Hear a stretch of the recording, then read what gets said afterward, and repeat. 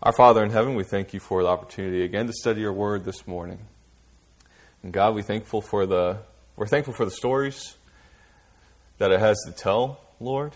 We're thankful for the lessons that we have to learn from the Lord. And in this case, specifically warnings of loving the things of the world so much and much more that we might love you, Lord, or being tempted to, at least, God. And so we pray that you would guide us as we study your word. As always, as correction is needed, that would be in gentleness and in love, as Jim just showed me recently. And Father, we again just are so thankful for your word and the time and opportunity to come together and worship you and hear from your word and study it together and encourage one another. In the name of Jesus, we pray these things. Amen. All right. Well, we do have one handout. And so my goal with this handout was to make aware to you guys the comparisons that I don't think I would have had time to go through while I was teaching. And so we have just the obvious parallel to the story of Sodom and Gomorrah is in Genesis 19 is the story in Judges 19, where the tribe of Benjamin is behaving exactly the same way as the city of Sodom. And so it's just the whole book of Judges is about the people of Israel kind of spiraling down into depravity, and that is the climax of it all. And so if you look at Judges 19, it says Jude's 19, but it's Judges 19. In Genesis 19, you can see those comparisons. I also put some parallels there of the flood narrative in Genesis 19. Okay, and so for obvious reasons, you can see why I would compare those two accounts. Because one is a major judgment of the Lord upon the entire earth, and then one is the judgment of the Lord on a few cities, but it's still a major judgment of the Lord. And I chose this particular rendering of the destruction of Sodom and Gomorrah because the focus is on the judgment. The people are kind of they're smaller. They're kind of background pieces. The real focus is the orange and the red and the total and thorough destruction of the city of Sodom. Okay, so those are there for you to peruse at your leisure. And now we're going to get on to our chapter for this morning, which is chapter 19, Sodom and Gomorrah. Last week we went through chapter 18. Okay, and chapter 18 was when we had Abraham and Sarah had the three visitors. Okay, so Abraham saw the three visitors in the oaks of Mamre, and one of them is the Lord. One of them, the other two are angels, as we'll see from the story. And of course, Abraham demonstrated generous hospitality to them, and in turn, the Lord was willing to eat a meal that Abraham had prepared for them. And the Lord took that opportunity to reinforce again his promise to Abraham, and this time specifically to Sarah, that she would give birth to a child. And how old were Abraham and Sarah? 190. All right, how old they are right now. So that's when Sarah hears this news, she laughs to herself, and because it was just too incredible a thing to happen to her when she was 90 years old. And so she laughs, and we talked about that last time. The Lord confronted her about her laughter and doubt. He didn't let her forget that she laughed, and I think the point was that so that when the child did come, they would remember that they laughed, that the Lord did something they both thought was too impossible to happen and too incredible to happen now. But he kept his promise to Abraham that they would have a child. And the second half of the chapter was concerned with the Lord revealing his purposes for Sodom, and Abraham bargaining with the Lord concerning the survival of the innocent and the guilty in Sodom. So Abraham was concerned about the righteous, but he was, of course, also concerned about his nephew Lot, who in chapter 14 he went to save from this massive army of these four eastern kings. He hears a lot about his nephew, Lot. So the Lord assured Abraham that even Abraham did that bargaining, remember, 50, 45, 30, 20, 10, and then he stopped at 10 people. If there are even as much as 10 people who are righteous in the city, would he spare them? And the Lord said, yes, he would. Every single time you see this patient response from the Lord, that he would not punish the righteous like he would punish the wicked. He would not punish them together. The Lord wanted Abraham to learn about righteousness and justice, and Abraham does, and he will, as we'll see this chapter. And of course, we know that the Lord's mercy and compassion upon people is even greater than Abraham's, because while Abraham stopped at 10 innocent men, the Lord will save 3 in chapter 9. And then, of course, we know in the New Testament that even if there were just one person, the Lord would be willing to save them as well. So that brings us to chapter 19. One of the reasons that the Lord and the 2 angels came was because the outcry against Sodom was so great. And so now we have the angels coming to Sodom. Let me turn there in my Bible.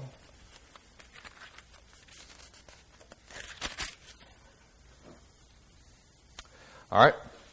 Verse 1. Now we have a lot to get through. So I'm going to be going quickly, but if you have questions, raise your hands and we'll address those as well. But verse 1.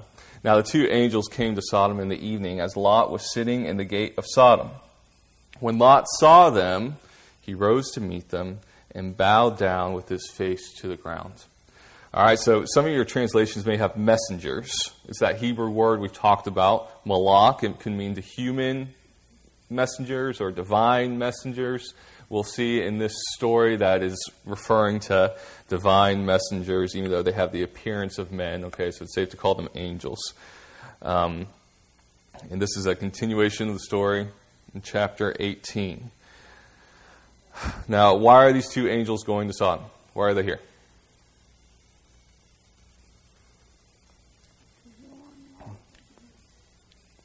To warn Lot. Well, what was the reason given in chapter 18 as to why they were coming to Sodom? To destroy. Well, you could say to judge it, and you could say to specifically see if the outcry was, or if their wickedness did meet the outcry that came up before the Lord. So they were coming to see Sodom was as great as the outcry. Kind of strange because we know that God is omniscient. Yeah. But yet it says, I will go down and see. There's this well, he does that with the Tower of Babel too, right? He comes down to see what it is. Right. And so there's this communication of the Lord's thoroughness when it comes to his judgment, that he is thorough in understanding. And so we can understand as well that he does not take destroying a city lightly. Let me see where I was. Hold on a second. The first thing we should notice is the time of day. When the visitors came to Abraham, it was midday. The sun was high above the earth. And now when they're coming to Sodom, it's evening. It's nighttime. Lot is sitting at the gate of Sodom. And I think Robert Alter gives a helpful note about the gates. He says, Lot can sit in the gate because Canaanite cities had what amounted to a large chamber at the gateway. Here people gathered to gossip, to do business, and above all, to conduct justice. The gate would have led into the town square. Of course, the gate would have also been the primary entrance and exit for the city, so it would have been a busy place during the day. So his description should remind you of the book of Ruth in chapter 4, the legal assembly that Boaz has with those men there. They have it in the gate, and so it's this big enough area where they could have a legal assembly. And a lot of the commentators note that since Lot is sitting at the gate, that means he might have some sort of position of authority in the city. Dr. Ross states that judges sat in the gate. So that's a possibility that Lot was a judge. Okay, so you might notice that Lot's response is parallel to Abraham's response in chapter 18. As soon as he sees the men, he gets up, he goes to them, he prostrates himself before them. Abraham does the same. And so we have this incredible hospitality that Abraham shows, and Lot is being mirrored in that way. And so he's being painted in a positive light. And we'll see from that he's being pictured as distinct from the city around him, as we'll see the men of Sodom's response to these two visitors compared to Lot's. He offers them hospitality. We talked about how big of a deal hospitality was in this culture back then last time. Verses 2 and 3. We'll keep on going. And he said, "Now behold, my lords, please turn aside into your servant's house and spend the night and wash your feet. Then you may rise early and go on your way." They said, however, "No, but we shall spend the night in the square." Yet he urged them strongly, so they turned aside to him and entered his house, and he prepared a feast for them and baked unleavened bread, and they ate. So again, we see Lot giving a similar response to these visitors that Abraham gave. It doesn't seem like he can give as good of a meal as Abraham was able to give to him, because Abraham uses fine flour and he bakes unleavened bread. It seems like a little bit of a quicker meal.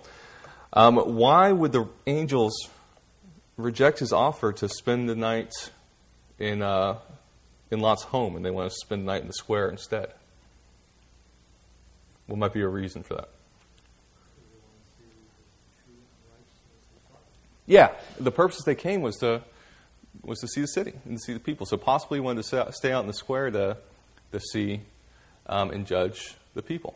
Yeah, good, Andrew. Yeah, Joan, did you have a? I was just thinking later. I don't want to get ahead of you, but later on, it come to find out Mm-hmm. if they'd have been in the square, they'd have really had a problem when all those men come upon them. Well, I don't know how much of a problem it would have been for them, but yeah, I see what you're saying. Somebody would have had a problem. Somebody would have had a problem. Yeah. Problem eventually anyway. Lot pleads with them to accept his hospitality. The word for Hebrew here means to press.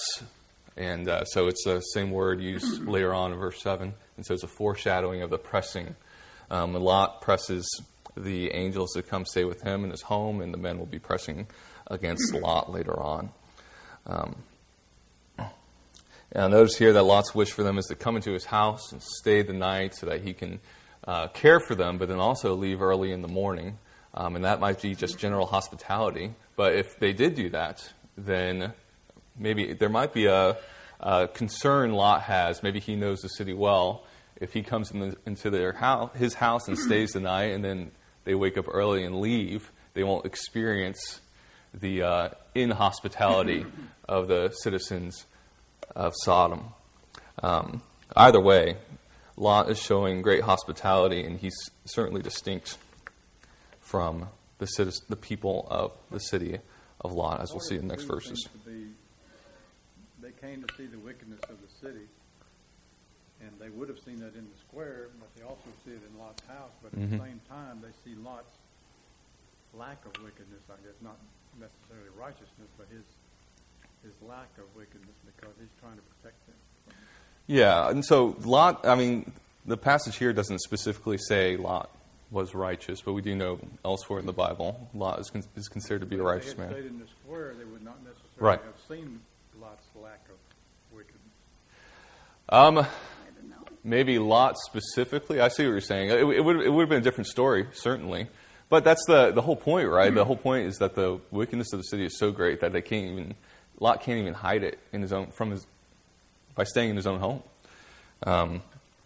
They're gonna get in. Let's go to verses 4 and 5. It more or less gives them a reason to protect Lot, because he protected them.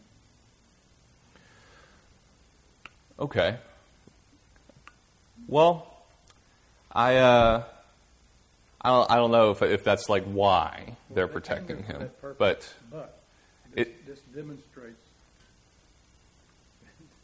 I would call it more of an irony that he's trying to protect them and they end up protecting him. That's how I would describe it. But showing hospitality in itself is a righteous thing. In Hebrews 12, it says, keep showing hospitality because some people have entertained angels without knowing it. That's this. Yeah, well, I think the whole point of them showing, or the bridegroom showing and specifically stating his hospitality is making that distinction. That here's Lot showing good hospitality to these visitors, and here's the men of Sodom, and this is what they would have done if they stayed out into the square. And so that distinction is important. Yeah. Okay.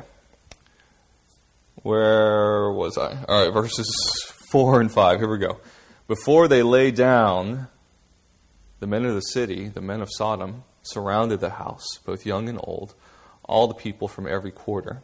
And they called to Lot and said to him, "Where are the men who came to you tonight? Bring them out to us so that we may have relations with them." I feel like I often get to teach the fun stories in the books of the Bible here. I've had to teach the Judges story in their young adults class too, and so it's very similar. But before they lay down, okay, so they come in the evening, they have dinner, and so we have a certain time frame. It's still nighttime, they haven't gone to sleep yet. And now we get a glimpse into the wickedness of the men of Sodom. Notice the language that's used to describe the people. All right, the men of the city, the men of Sodom, young and old, and mine says from every corner, but that just means from all throughout the city. All the men from all throughout the city, young and old. It makes you wonder whether that included Lot's future son-in-laws. It had to. Well, they're in the house. They're destroyed, aren't they? No, they're destroyed. I don't know. Well, let's get to Lot's future son-in-laws when we get to them. But I don't think it does, to answer your question right now, Jim. They surrounded the house, and they called to Lot, and they said to him, "Okay, where are the men who came to you? I bring them out to us so that we might have relations to them." And the word for relations we've talked about before, to know, yada. Okay, to know can just mean to know things, but it can also mean to have sexual relations. As with Adam and Eve, the same word is used in Genesis 4:1. So really you have to have contextual clues to understand what they mean. And I think from Lot's response in the verses after this, we can see clearly their intentions for the men is for them to have sexual relations with them. So it's a pretty horrifying picture of Sodom, that there's these two visitors to the city, and this is how they respond to them.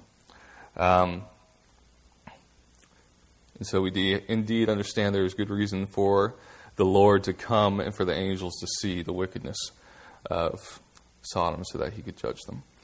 Verses 6 through 8. But Lot went out to them at the doorway and shut the door behind him and said, "Please, my brothers, do not act wickedly." Verse 8, "Now behold, I have 2 daughters who have not had relations with man. Please let me bring them out to you and do to them whatever you like. Only do nothing to these men, inasmuch as they have come under the shelter of my roof." Okay. That I do not understand. Well, so there's really not a lot of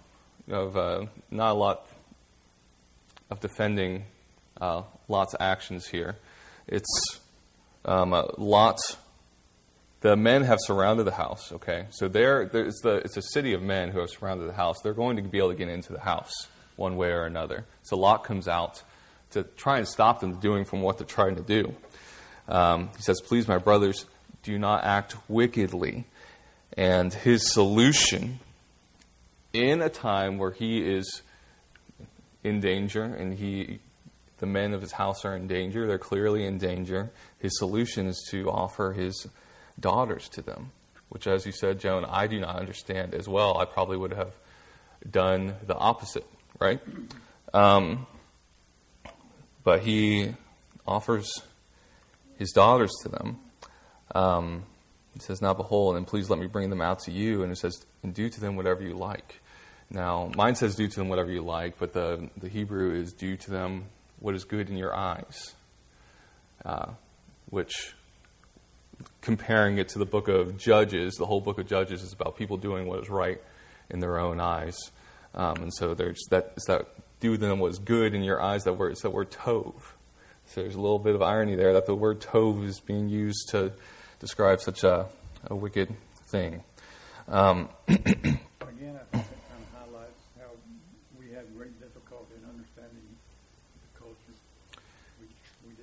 it is a time and culture very separated from our own. But we have seen, I don't know how much I want to compare these two. We have seen in the past where Abraham, in order to save his own life, has told his wife to tell Pharaoh that, that they're not to tell them that they're married, kind of a half lie, but offering up his wife to ensure that he doesn't die. And so the women here are...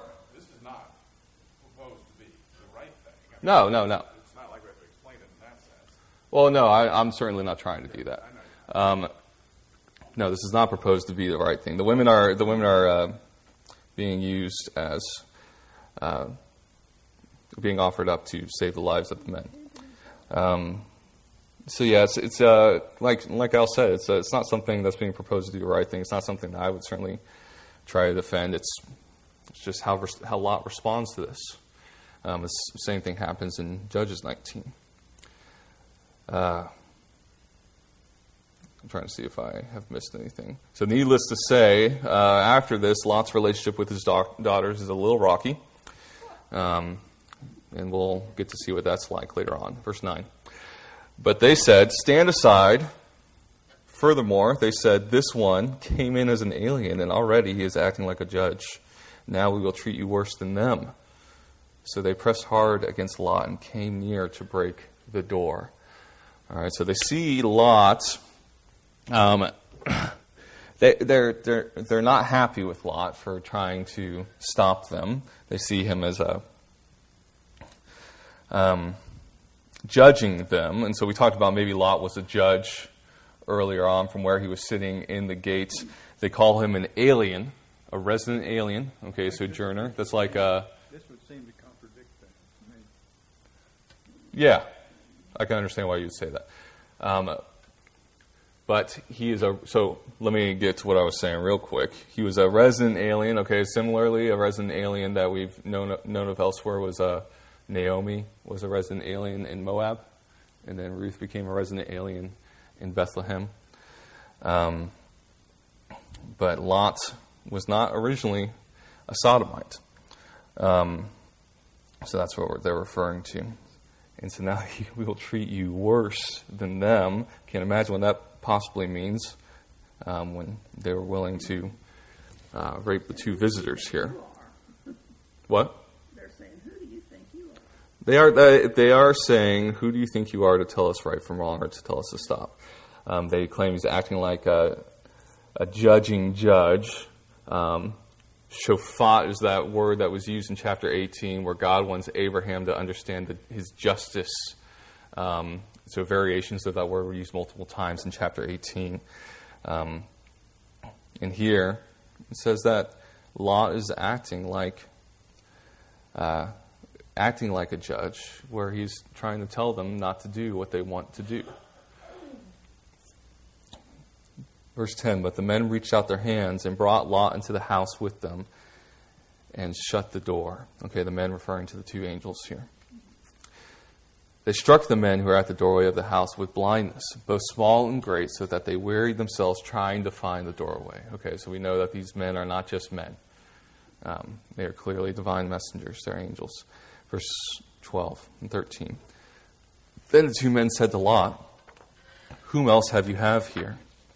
A son-in-law, and your sons and your daughters, and whomever you have in the city, bring them out of the place, for we are about to destroy this place, because their outcry has become so great before the Lord that the Lord has sent us to destroy this city. So we have the answer to the question, does the wickedness match the outcry that has come before the Lord?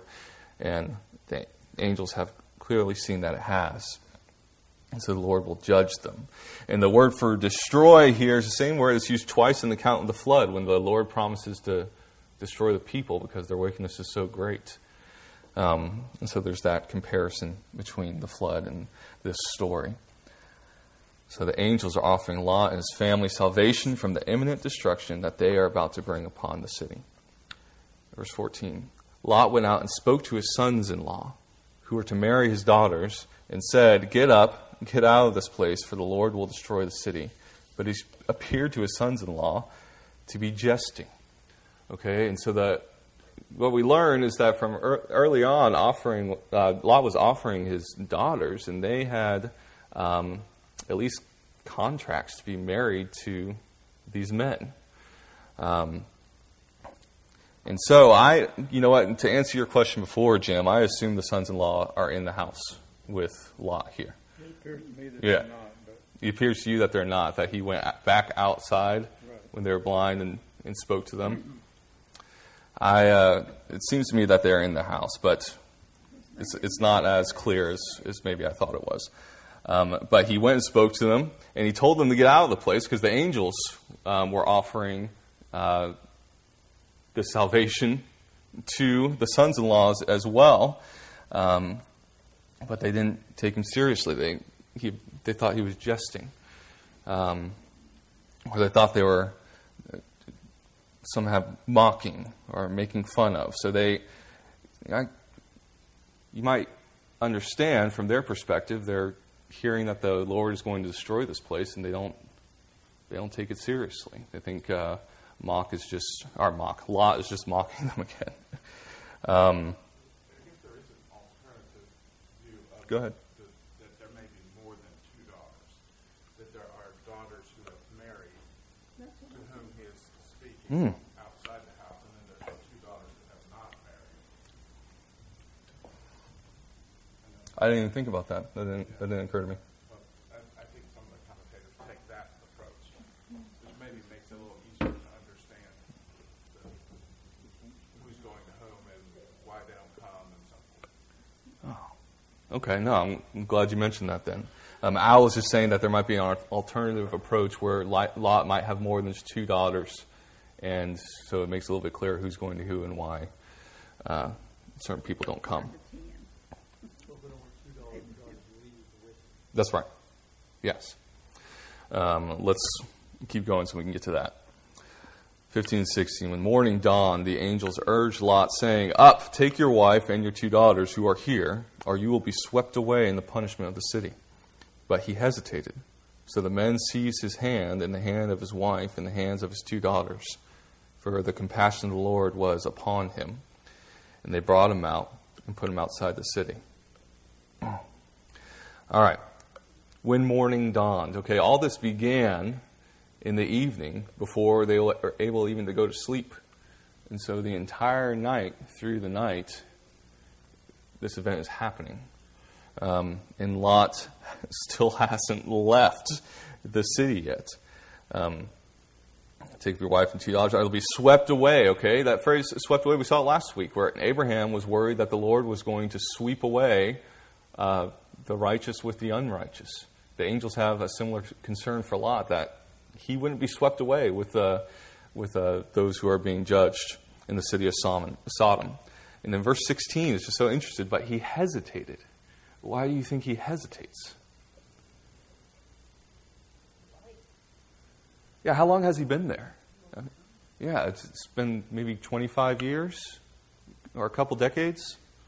I mean, he's lived in this city for a long time, and he was a wealthy man before he came into the city. I mean, I imagine a wealthy man in a wicked city is probably not a terrible life for him. He's probably not suffering in poverty there, right? So maybe he's become a little accustomed to the way of life in Sodom, so he's hesitating, leaving. It's kind of a picture of how it's difficult for us to separate ourselves from the world, even though we know God's will. Okay. Jim is saying this is a good picture of us as well, how it's difficult to separate ourselves from the world, even though we know God's will. Well, yeah, I think Lot is, this has been his life, and he has grown accustomed to it for the past 2 decades. So, in the compassion of the Lord, the angels seize his hands and the hands of his 2 daughters and his wife, and they force him out of the city. That's when the compassion of the Lord is used, this word for compassion, it's this deliverance from imminent destruction. So he's showing them by compassion by forcing them out of their home because it's going to be destroyed. So Lot does not seem to grasp the urgency and thoroughness of the destruction that's about to come. He believes, and yet he's hesitant to obey. Okay. Have y'all heard the phrase growing up, slow obedience is no obedience? Kind of reminds me of that a little bit. Max says, do it cheerfully and quickly. Do it cheerfully and quickly. Okay. All right, verses 7. I'm going to read a big chunk here, verses 17 through 22.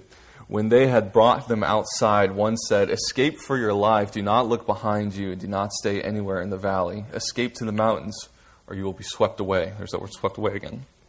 But Lot said to them, "Oh no, my lords.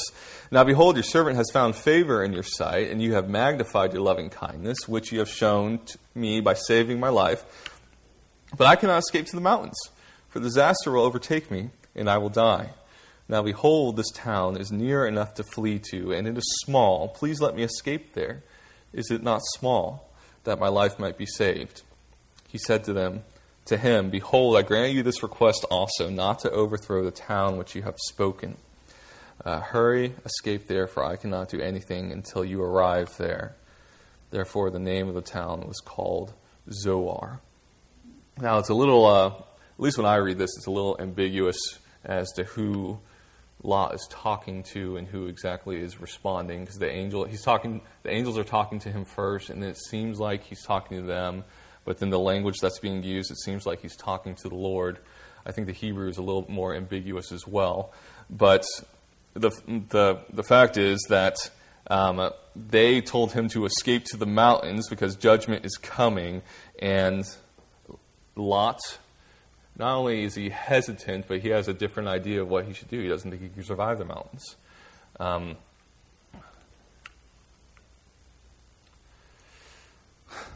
He's afraid to go to the mountains with just his family. He doesn't think he can survive, or he doesn't think he will survive the destruction if he goes over there. So he wants to go to Zoar. Zoar is a play on words.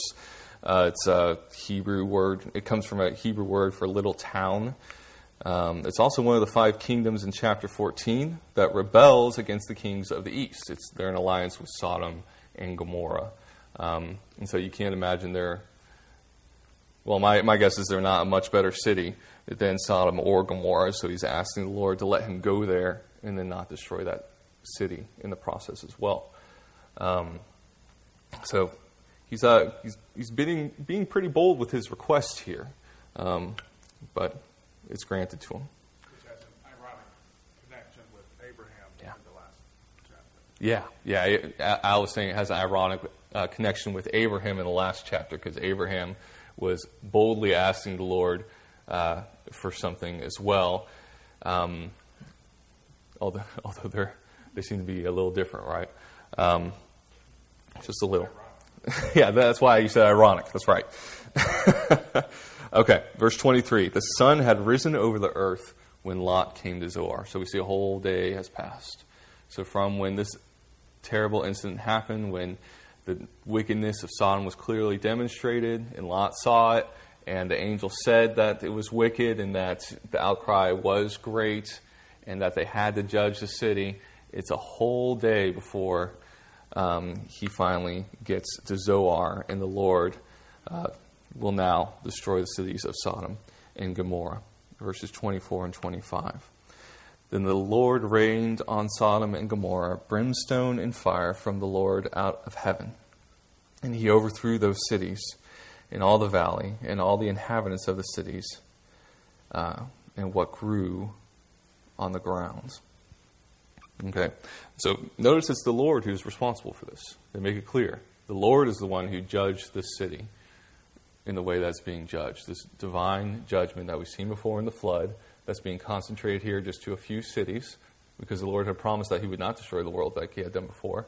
The Lord is destroying these cities because they are deserving of the judgment that he is bringing upon them. So the language that's being used suggests thorough destruction. Everything the Lord intended to destroy, he destroyed. Okay, verse 26. But his wife from behind him looked back, and she became a pillar of salt. Okay, so we know that the angels, back in verse 17, told them not to look behind you. Although I don't think this is kind of like a turn your head and accidentally seeing, what's going on back there. So it could be that she turned around and looked at it, and that's why she turned into a pillar of salt. A number of commentators have noted that do not look behind you. Word for look is a little more nuanced. It's like a look with longing, gazing, not wanting to leave the city that she had just left behind. The Net Bible puts it this way, and I think it's helpful. The Hebrew verb means to look intently, to gaze. Lot's wife apparently identified with the doomed city and thereby showed lack of respect for God's provision of salvation. She, like her daughters later, had allowed her thinking to be influenced by the culture of Sodom. If any of you are like me, you might wonder why a pillar of salt. The answer is I don't know. I know. This is something maybe I'm just thinking and no one else is. There's a couple of explanations as to why a pillar of salt. One is because salt is often used to represent desolation and destruction. Bruce Waltke writes, in the biblical world, a site is strewn with salt to condemn it to perpetual barrenness and desolation. So it's a representation of the thoroughness of the judgment of the Lord. I've also heard it from the point of view of a preservative. God turned Lot's wife into salt to preserve her as an example for everyone to remember the event. And of course we have Jesus in Luke's gospel. When he's preaching about the return of the Son of Man, he tells the disciples to remember Lot's wife. So I'm not sure why, but we do remember it. No. That's the end of the destruction story, but we have more verses. So verses 27 through 29. Now Abraham arose early in the morning and went to the place where he had stood before the Lord. And he looked down toward Sodom and Gomorrah and toward all the land of the valley, and he saw, and behold, the smoke of the land ascended like the smoke of a furnace. Thus it came about when God destroyed the cities of the valley, that God remembered Abraham and sent Lot out of the midst of the overthrow, when he overthrew the cities in which Lot lived. Okay, so Abraham arises and goes to the place where he met the Lord the day before, and to see what the Lord will do. And the Lord had questioned in chapter 18 whether or not he should show Abraham what he's going to do, but he does because he wants Abraham to learn and understand justice and righteousness.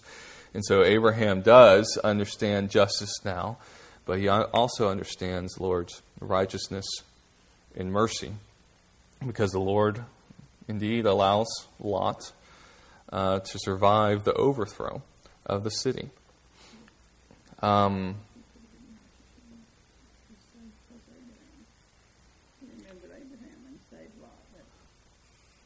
What are you saying, John? I was saying, so it seems like to me there's some place where Lot is called righteous, but I don't know. But here it says he saved him because he remembered Abraham, not because he was righteous. Because he remembered Abraham. Well, before he tells Abraham that he will not destroy the righteous with the wicked. I mean, doesn't he in chapter 18? He says, I will not destroy the righteous and the wicked, and so he makes... Yeah. I mean, it's said later on in the New Testament that Lot was righteous. Yeah. It seems like I thought there's someplace in Yeah. I can't remember exactly where it was. I don't know if someone else does. His wife was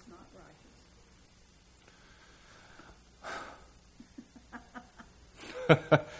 Yeah, there's not a clear saying Lot's wife was righteous or whether or not. Well, I mean, we do know that Lot's wife disobeyed the commands of the angel, right? And he turned around and gazed. And I mean, we discussed that.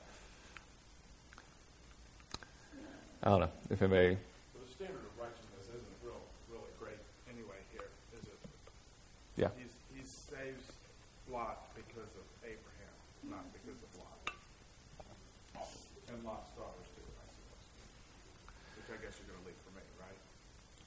Well, sorry, 10 o'clock.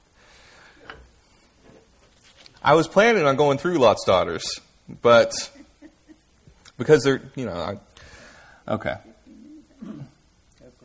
Yeah, all right. I'll leave it for you, Al. Sorry about that. I was just so you know, I was planning on doing it.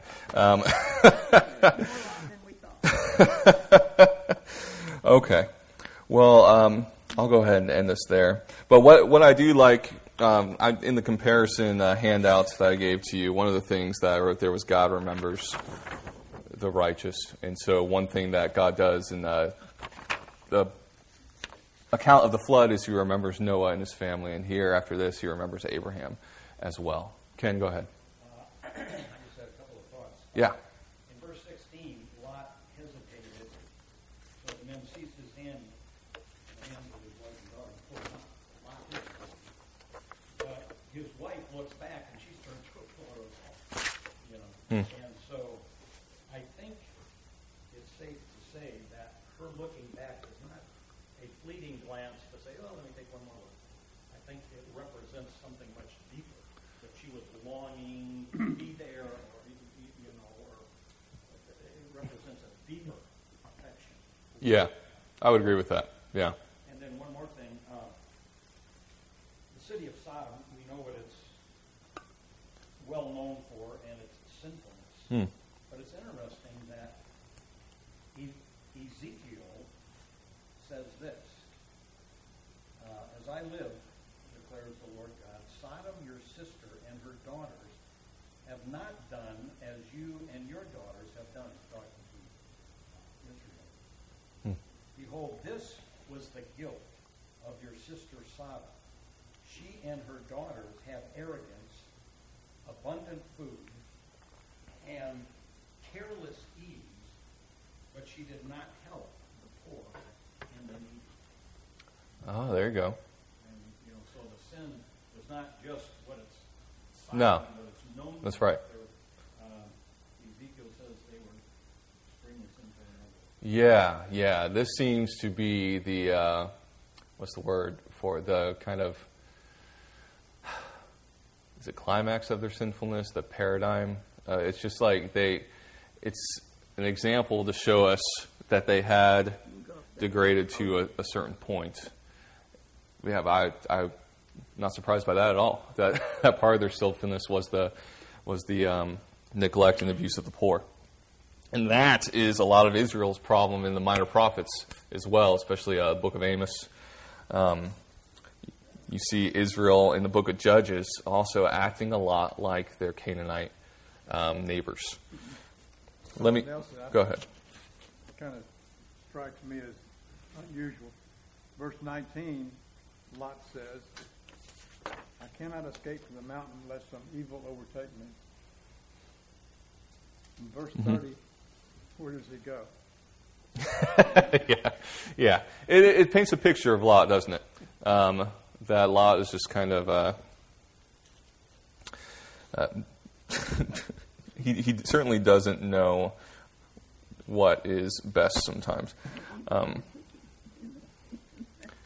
So yeah, we didn't get to that, but Al will get to that next week. Yeah. Any other thoughts before I close this out on this story you may have heard multiple times? If you're interested, you can go look at the parallel story in Judges 19, and there it's actually the Benjamites who are acting this way. Really, you should read the whole book of Judges before you get there, but you can go just read that too. But it's a fascinating parallel story. Well, there were two things I wanted to end on. The first was the Lord. First thing we learned, and we can reflect on from this story, is that the Lord has the authority to judge a city as innocent or guilty. And he has the authority to destroy the guilty city. The Lord must judge sin as a holy, righteous, and just God. Sin must be judged. And yet, one of the reasons I love studying the Minor Prophets is that you get a lot of that, the judgment, but then you get a really good understanding of his mercy as well. That while he has to judge sin, he doesn't wish for the wicked to perish. And so you see books like the book of Jonah and the book of Nahum where Jonah there's the forgiveness that the Lord offers to the people of Nineveh. And then in Nahum, Nineveh is eventually destroyed, but it's 140 years in between. And the Lord waits patiently before he eventually has to destroy the city of Nineveh. So we see a lot of the Lord's justice, but also his mercy in these stories, in this one as well. The second one, this goes along the lines of Lot and his daughters, too. I was going to make this point, but I want to make it anyways because I think it goes with the rest of the story. Along those lines, the story of Sodom and Gomorrah is a warning to the nation of Israel and also to us about loving the sinful things of our world. And I think Dr. Ross says it well. No good can come of loving a society so morally bankrupt that it awaits the swift judgment of God, if not in a temporal judgment, certainly at the end of the age. So we should give careful attention to the things we allow our hearts to love.